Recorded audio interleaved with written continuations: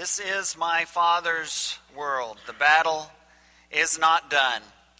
Jesus who died shall be satisfied, and earth and heaven be one. Today begins a new sermon series, What I Believe and Why. I want to reiterate what our shepherd Wade Weathers shared and remind you to take note of the wonderful handout that our staff prepared that will share with you a little bit about what our Bible class schedule looks like on Sunday mornings at 9 a.m. and also on Wednesday evenings at 7 p.m. We had a wonderful class in the Family Life Center this morning and a good crowd here today. And in our other classes, our children's classes are in full swing, and we feel like God has really blessed us through a very difficult and trying time, and it's not over yet. We understand that. Just like we understand that the battle is not done. This is still my Father's world, but the battle isn't done. And we look forward to that day when heaven and earth shall be one, as we just sang. And so for the next several weeks, I want us to discuss what I believe and why. I feel like in a very tumultuous time in our neighborhoods, in our communities, in our states, and in our nation, in our world, as Wade shared during that prayer, that it's a good time for us to take a breath, take a step back, and take a look at the things that we truly believe, some of those core doctrines that really speak to us and affect us every day of our lives, and also why we believe those things. It's important for us to be reminded of our convictions and to be reminded of what Scripture says as we consider our convictions and develop them and cultivate them to become more and more what God wants us to be. And as I thought about where to start, there were a lot of things that came to mind. I could start with the inspiration and authority of Scripture, which is a great place to start, and where we'll look in a couple of weeks. I could start with the wonderful gospel of Jesus Christ, his death, burial, and resurrection, and the response of faith to believe that story, to repent of our sins, to change our lives, to confess that faith, and to be baptized into Jesus Christ. We'll share about that this coming week. But I decided to start at a different place today. And I hope as we go through this series that you will not just consider these things and think through them and consider through the scripture passages that I'll share, but that you'll also invite others to take a listen on our website, or to perhaps be able to come here with you, or to watch the online service live from their own homes, and then to interact with them a bit. These are questions that I think people have, and these are beliefs that I think we sometimes wonder about, especially in conversations with others who may not share these same convictions. And so thinking through all of that and asking myself, where should we begin? We have a lot of folks that are watching us online still, and we're grateful for your presence and for your ministry for Christ away from this place. We have, again, a wonderful group that's gathered here today. And for all of us, whatever we're going through, whatever the situation is, whatever is present in our condition, whatever is ahead,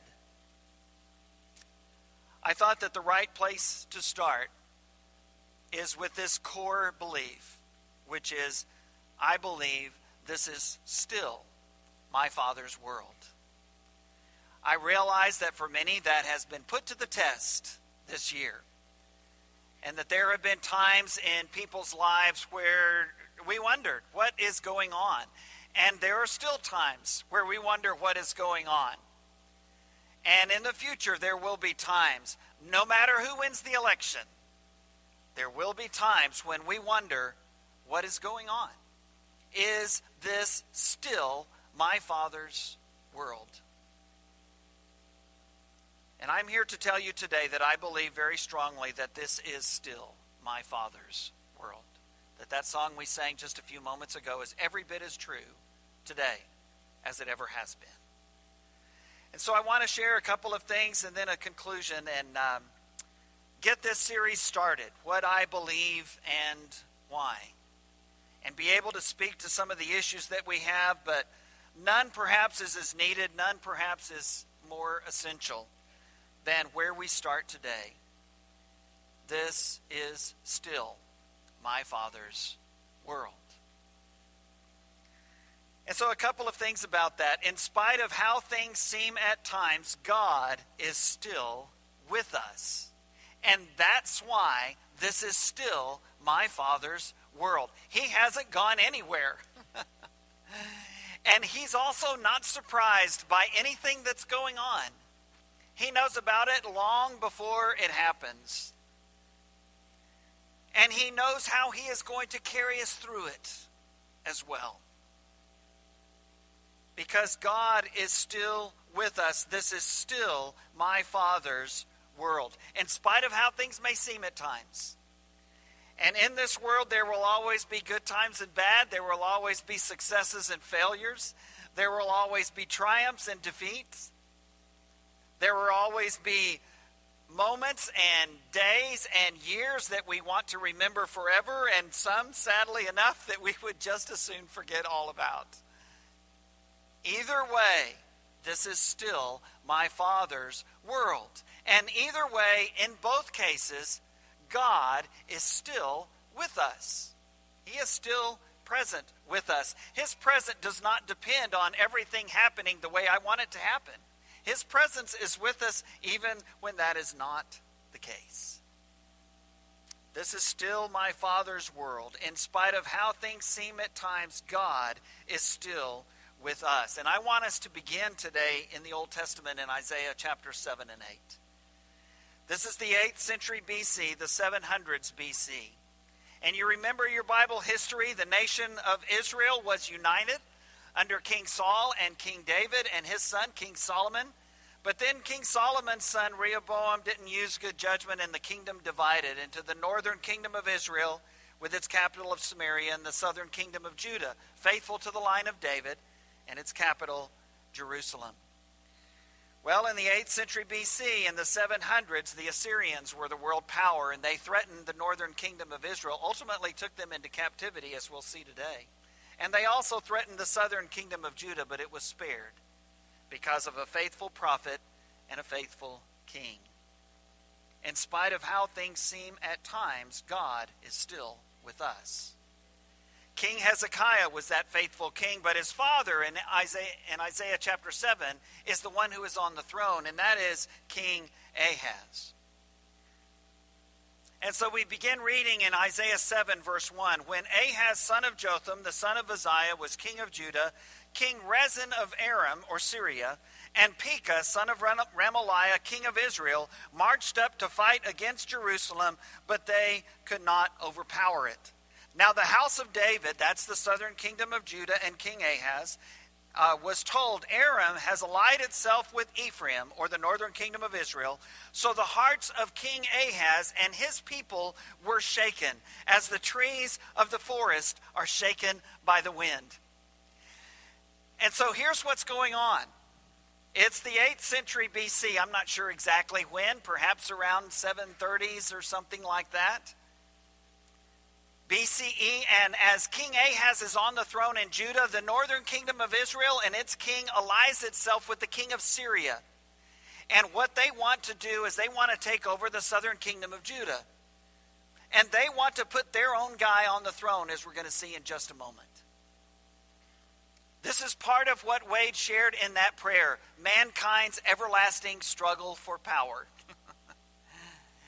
And it was just as true in the 8th century BC as it is right now today in the 21st century CE. So we keep reading. Then the Lord said to Isaiah, because of this conspiracy that was happening, King Ahaz and his heart melted, and all the people in Judah, their hearts melted, and they were afraid. Then the Lord said to Isaiah, go out, you and your son Shear-Jashub. God provided Isaiah and his children as signs for the king. Go out and meet Ahaz at the end of the aqueduct of the upper pool on the road to the launderer's field. Say to him, be careful, verse 4. Keep calm and don't be afraid. Don't lose heart because of those 2 smoldering stubs of firewood, because of the fierce anger of Rezin and Aram and of the son of Remaliah, the king of Israel. Aram, Ephraim, and Remaliah's son have plotted your ruin, saying, let us invade Judah. Let us tear it apart and divide it among ourselves and make the son of Tabeel king over it. And that's their plan. The old song, Everybody Wants to Rule the World, that's where they were, this everlasting struggle for power still.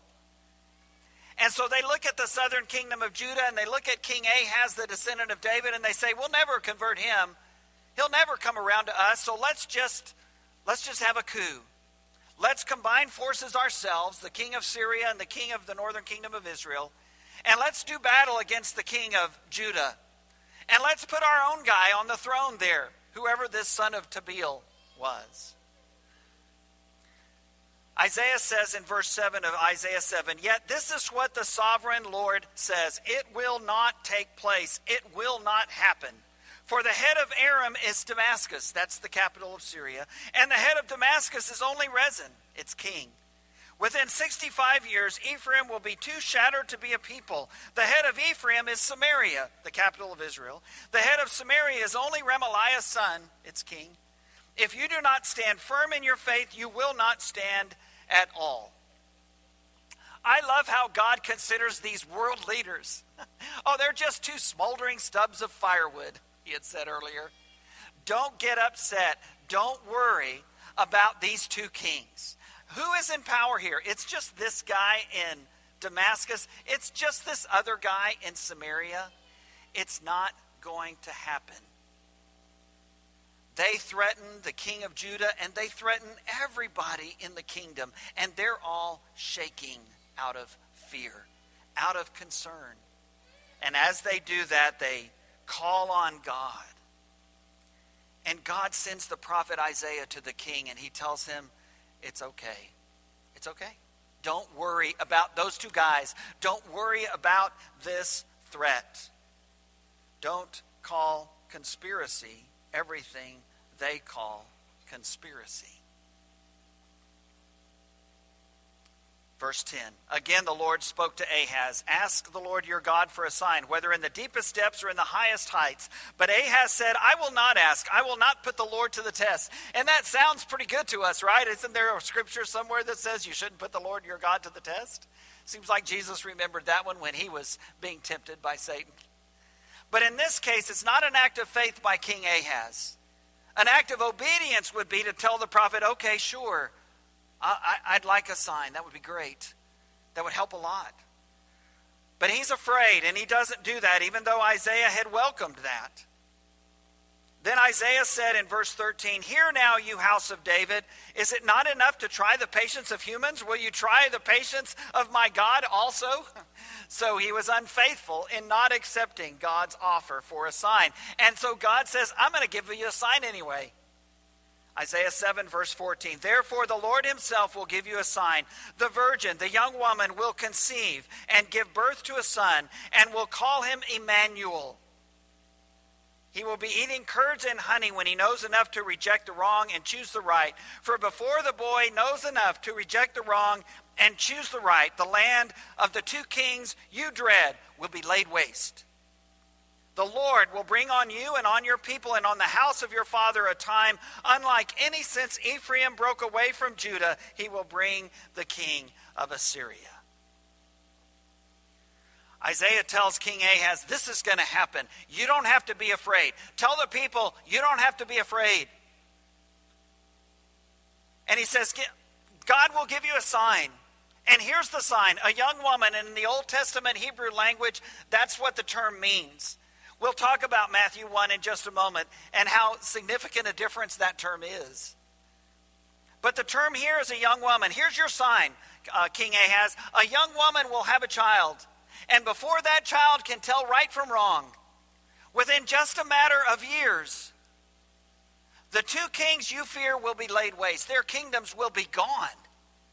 These ones who have conspired against you together to form a seemingly insurmountable enemy, They will be destroyed, and God will do it, and God will do it in his own way. And here's what's going to happen. God will bring the king of Assyria, and he will destroy them. And that's exactly what happened within just a few years of these words.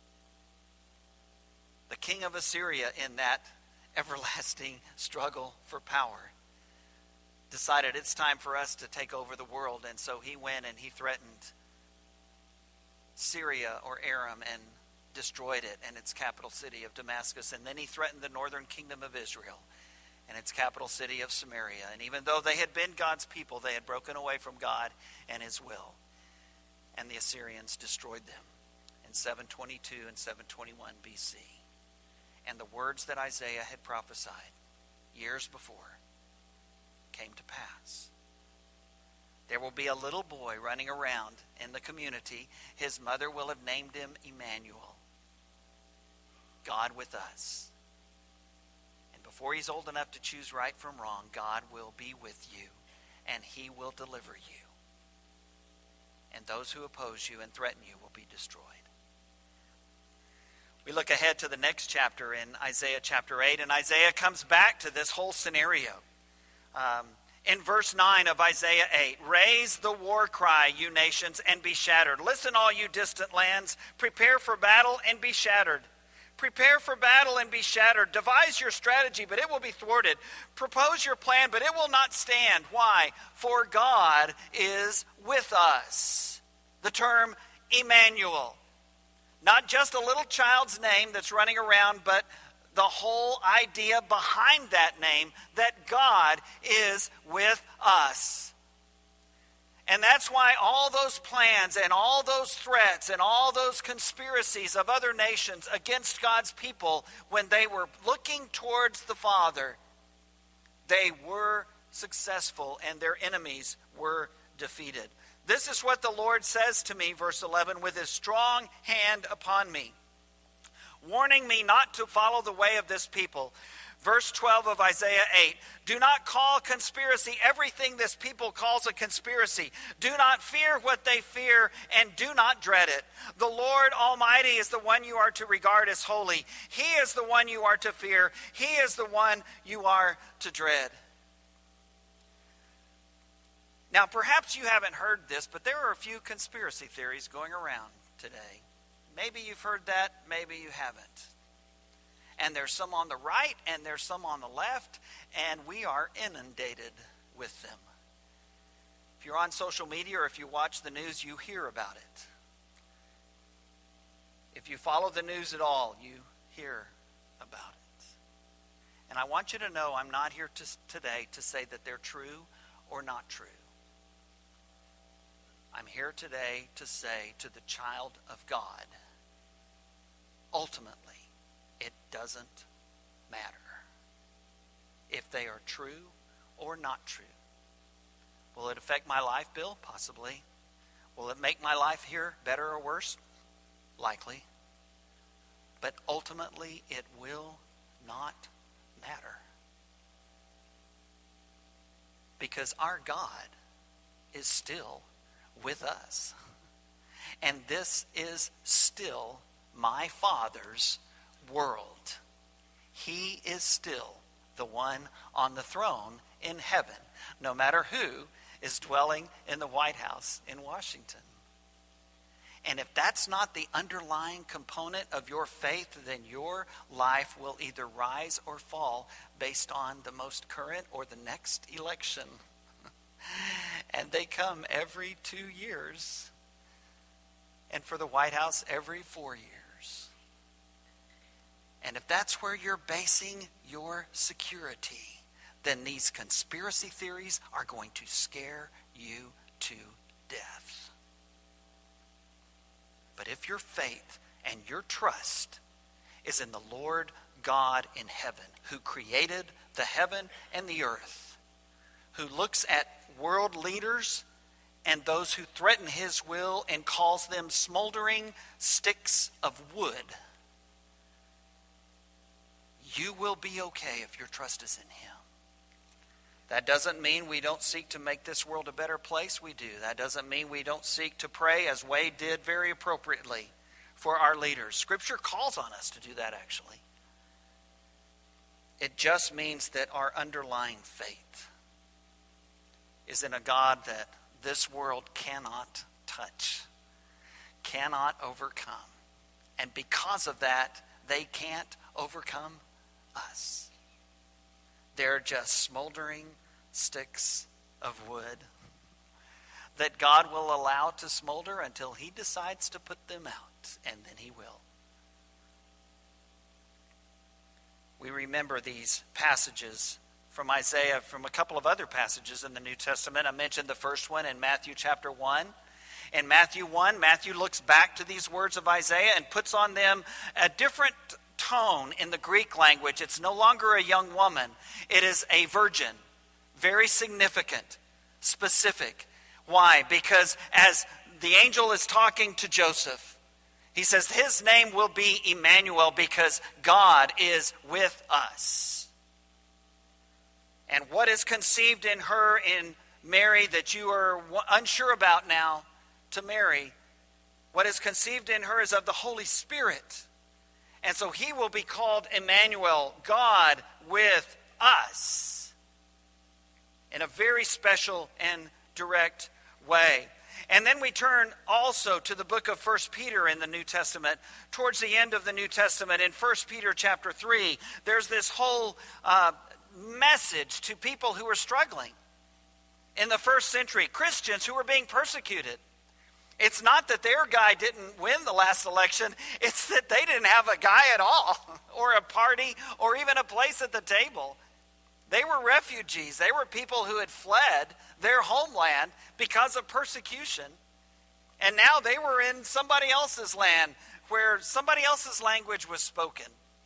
And in the midst of all of that, Peter gives them hope, and he tells them, even though you are exiles, even though you are resident immigrants, God is with you. And so you don't have to be afraid of what other people are afraid of.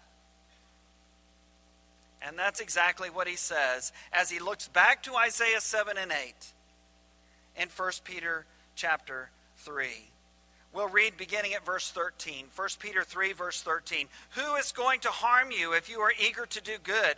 But even if you should suffer for what is right, you are blessed. Do not fear their threats. Do not be frightened. But in your hearts revere Christ as Lord. Always be prepared to give an answer to everyone who asks you, to give the reason for the hope that you have. But do this with gentleness and respect, keeping a clear conscience, so that those who speak maliciously against your good behavior in Christ may be ashamed of their slander. For it is better, verse 17, if it is God's will to suffer for doing good than for doing evil. We'd like to not suffer at all, if it's okay, God, and it's all right to pray that prayer. But if we're suffering because we're trusting in you, if we're suffering because we're doing the right thing and good rather than evil, then so be it. We don't have to fear what they fear. We don't have to call conspiracy what they call conspiracy. We don't have to be afraid of their threats. Peter tells these people who were on the bottom of the social power scale, who had zero authority in their culture and society, he tells them, you don't have to be afraid, because God is still with us.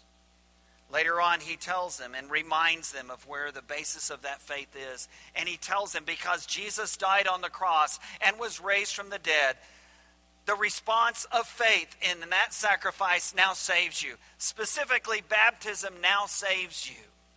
Not taking a bath, not putting off physical dirt, because this isn't about anything physical, whether you're talking about kingdoms or flesh. But he says it's the quest, it's the search, it's the desire, it's the journey for a good conscience before God, a right relationship with the Creator, with the one who actually is on the throne. In spite of how things seem at times, God is still with us. And he is with us today just as surely he was with King Ahaz in the 8th century BCE, just as surely he was in the days of Joseph and Mary when Jesus was born, just as surely as he was in the days of the 1st century persecuted church. Violently persecuted, God was still with them. In spite of how things seem at times, God is still with us. And then secondly today, God has a great history of bringing good out of bad. And so this is not to say that things aren't bad at times in this world. They are. They have been. And granted, they could get worse. We just don't know. But we do know this: God has a great history of bringing good out of bad. He's never promised that everything that happens to us will be good. What he has promised is, even in the worst of situations that this world gives, he can still accomplish his will, and he can still bring good from it. How do you know that, Bill? Well, just a casual reading of Scripture, maybe. We see it in several characters, and you can look at their stories. Joseph, of course, sold out by his brothers, ends up as a slave and then a prisoner in Egypt, and rises to power and saves his people. Why? Because several times through that passage, at the worst of moments in Joseph's life, during those 13 years, it says, but God was with Joseph. In the story of Esther, during the time of the exile, such a wonderful, beautiful story, where this woman, apparently without her parents, she was trusting in her guardian, Mordecai, a relative, and ends up as the queen of Persia and saves her people by very faithfully, very courageously going before the king uninvited. For such a time as this, Mordecai told Esther. We see the death of Lazarus, one of Jesus' closest friends, in John 11. And Mary and Martha both meeting Jesus as he traveled there after several days. And their brother who had been ill, and they sent word to Jesus, and then her brother died because Jesus hadn't come. And first Martha, then Mary run out to meet Jesus before he ever arrives at the tomb. And they tell him the same thing: Lord, if you had been here, our brother would not have died. And yet Jesus tells Martha, and he tells us today, I am the resurrection and the life. And so he raises Lazarus from the dead, and it becomes such an important witness to the people of that day that the Jewish leaders decide they not only have to put Jesus to death, they have to kill Lazarus too. And then this great passage in Romans chapter 8. In Romans chapter 8 is where it's actually found, that scripture, Romans 8:28. How God works all things together for our good, to those who love him, to those who are called according to his purpose. A couple of things about Romans 8:28. Number one, it doesn't say that everything that happens to people who trust in God is good. That is not true. It's just not true. Sometimes bad things happen to us because of our faith. It doesn't save us from anything, but it does say that God is with us during those times. It does say that God is still on the throne during those times, that this is still my Father's world during those times. And so it tells us that if God is for us, verse 31, who can be against us? It tells us in verse 37, in all these things, the good and the bad, we are more than conquerors through him who loved us. It tells us that nothing can separate us from the love of God that is in Christ Jesus, our Lord. No matter what's going on in the world around us, God is still with us, and he has a great history of bringing good out of bad. And so we continue to live by faith. Just like that illustration that Kelly used as we gathered around the table, celebrating the act that gives us life, but also gives us hope and gives us peace. God has a great way of bringing good out of bad. So as we close today, a couple of scriptures and a couple of thoughts. I believe that this is still my Father's world. In spite of how things seem at times, God is still with us. And he has a great history of bringing good out of bad. So in the good times and in the not so good times, we know that this is still my Father's world. Jesus, as he gave them the Great Commission, gave us the Great Commission at the end of Matthew 28, telling us to go into all the world and make disciples of every nation, baptizing them in the name of the Father and the Son and the Holy Spirit, and teaching them everything that he's commanded us. And if that's where it ended, that would be shocking. We would say, we could never do that. But it doesn't end with verse 19. It ends with verse 20 when Jesus says, and I am with you always to the very end of the age. This is still my Father's world. Jesus is still Lord. And then that great verse in John 16, verse 33, Jesus says, in the world you'll have trouble. But take heart, I have overcome the world. The battle belongs to the Lord, and he has won. He has won. And so this morning, if you need help and encouragement living that way, we encourage you to come. If you need to go and talk with our Shepherd Wade Weathers during our closing song and after, feel free to do that in room 112. And as he shared, that'll be something that's available to our members every Sunday. If you would rather come to the front and have prayer or seek the will of God through baptism, we'd love to help you with that. As we sing this great song, this great hymn of faith, I believe this is still my Father's world because the battle belongs to the Lord. Let's stand and sing.